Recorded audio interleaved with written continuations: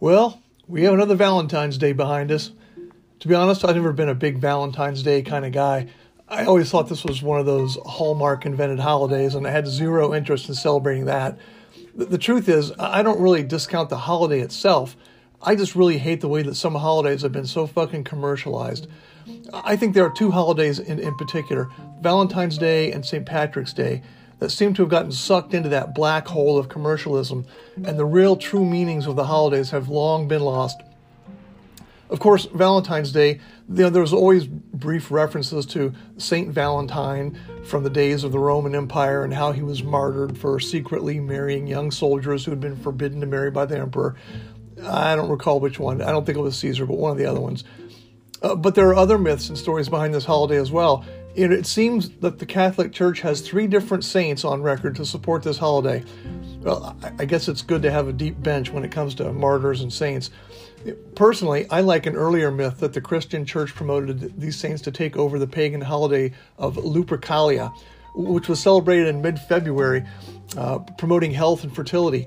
Now, believe me, I'm not advocating that we return to a strict following of old pagan traditions, but it would be an interesting spin on the commercial activities for this holiday. Instead of roses and heart-shaped boxes of chocolate, we'd all be in the buying of ceremonial daggers, goats, and Hallmark cards sprouting new and improved Valentine's greetings like roses are red, violets are blue. I just killed a goat, and I did it for you. Valentine's Day is not the only holiday that's been totally corrupted by the retail industrial complex. I mean, consider what's happened to St. Patrick's Day. Held on the anniversary of Patrick's death way back in the 5th century, really a legitimate Christian icon. The religious celebration of this holiday, at least here in the United States, has devolved into a comical parody of the Irish culture with leprechauns, shamrocks, and for some totally idiotic reason, drinking green beer. In Ireland, this is not just a college fraternity drinking day. No, it's more of a somber religious event, a true national holiday. The banks are closed, it's a paid day off, the works. Now, when the Catholic Church eased up on the Lent-based restrictions on food and drinking alcohol for this holiday, that really kicked off the idea that this was just a reason to drink yourself silly. Wear green and talk with a horrible Irish accent. It's a shame that the commercialization of this particular holiday has drifted so far from its historical roots and original traditions. Now, don't get me wrong, I have a huge amount of respect for the Irish culture. It's one of the great Celtic nations. And as much as I've traveled around the world, from Sao Paulo to New Delhi to Bangkok, I have yet to find myself somewhere that did not have an Irish-themed pub. I mean, you just can't be that far away from a nice fish and chips and a pint of Guinness, am I right? There are other invented holidays that really don't stand up to this test either. I mean, consider Mother's Day and Father's Day. Mother's Day started in 1908 by a lady named Anna Jarvis in West Virginia. And even before her death in 1948, she was railing against the commercialization of the event that she started. She said, and I quote, "A printed card means nothing except that you're too lazy to write to the woman who's done more for you than anyone in the world. And candy. You take a box to Mother and then you eat most of it yourself? A petty sentiment." Well, I guess if you need a calendar reminder to call your mom or your dad, you're a pretty shitty kid, and sending a damn card won't fix that.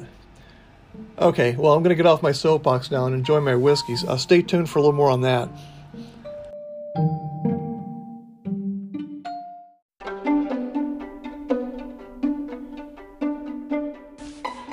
Okay, I'm back from the bar and I'm enjoying a nice Auchentoshan single malt. So let me tell you a little bit about this distillery. It's a lowland distillery, and it's in the western lowlands. And to determine a lowland, if you draw a line between Edinburgh and Glasgow, anything south of that is kind of considered a lowland. And there's not many lowland distilleries, only a handful. Auchentoshan is one of the more prominent ones. And one of their claims to fame is their triple distillation, which makes a really light flavor, light-bodied whiskey. And a lot of the Irish whiskeys are triple distilled. So if you like Irish whiskeys, you'll love an Auchentoshan. But it's not bland. It has a really nice, kind of an orangey flavor, an orange look to it. This particular distillation is called Three Wood. There's no age on it, but it's been at least 10 years in a bourbon barrel. Then it spends another year in an Oloroso sherry barrel, And then the last 6 months, they put it into a Pedro Jimenez sherry keg. So it's those three different types of wood barrels that make this whiskey so distinctive. So Auchentoshan is Gaelic for corner of the field, and I have no idea why they decided that this distillery must have been in the corner of somebody's field. But it's just south of Glasgow, and they've been distilling since about 1825. It's owned by Suntory, and this Japanese group really loves their whiskeys, and they're doing a fantastic job of maintaining Auchentoshan. So if you're ever in that area, you can stop into the distillery. It's a wonderful place to look around and enjoy a nice whiskey. So let me finish this, and I have an uppity woman story I want to share with you too. Right back.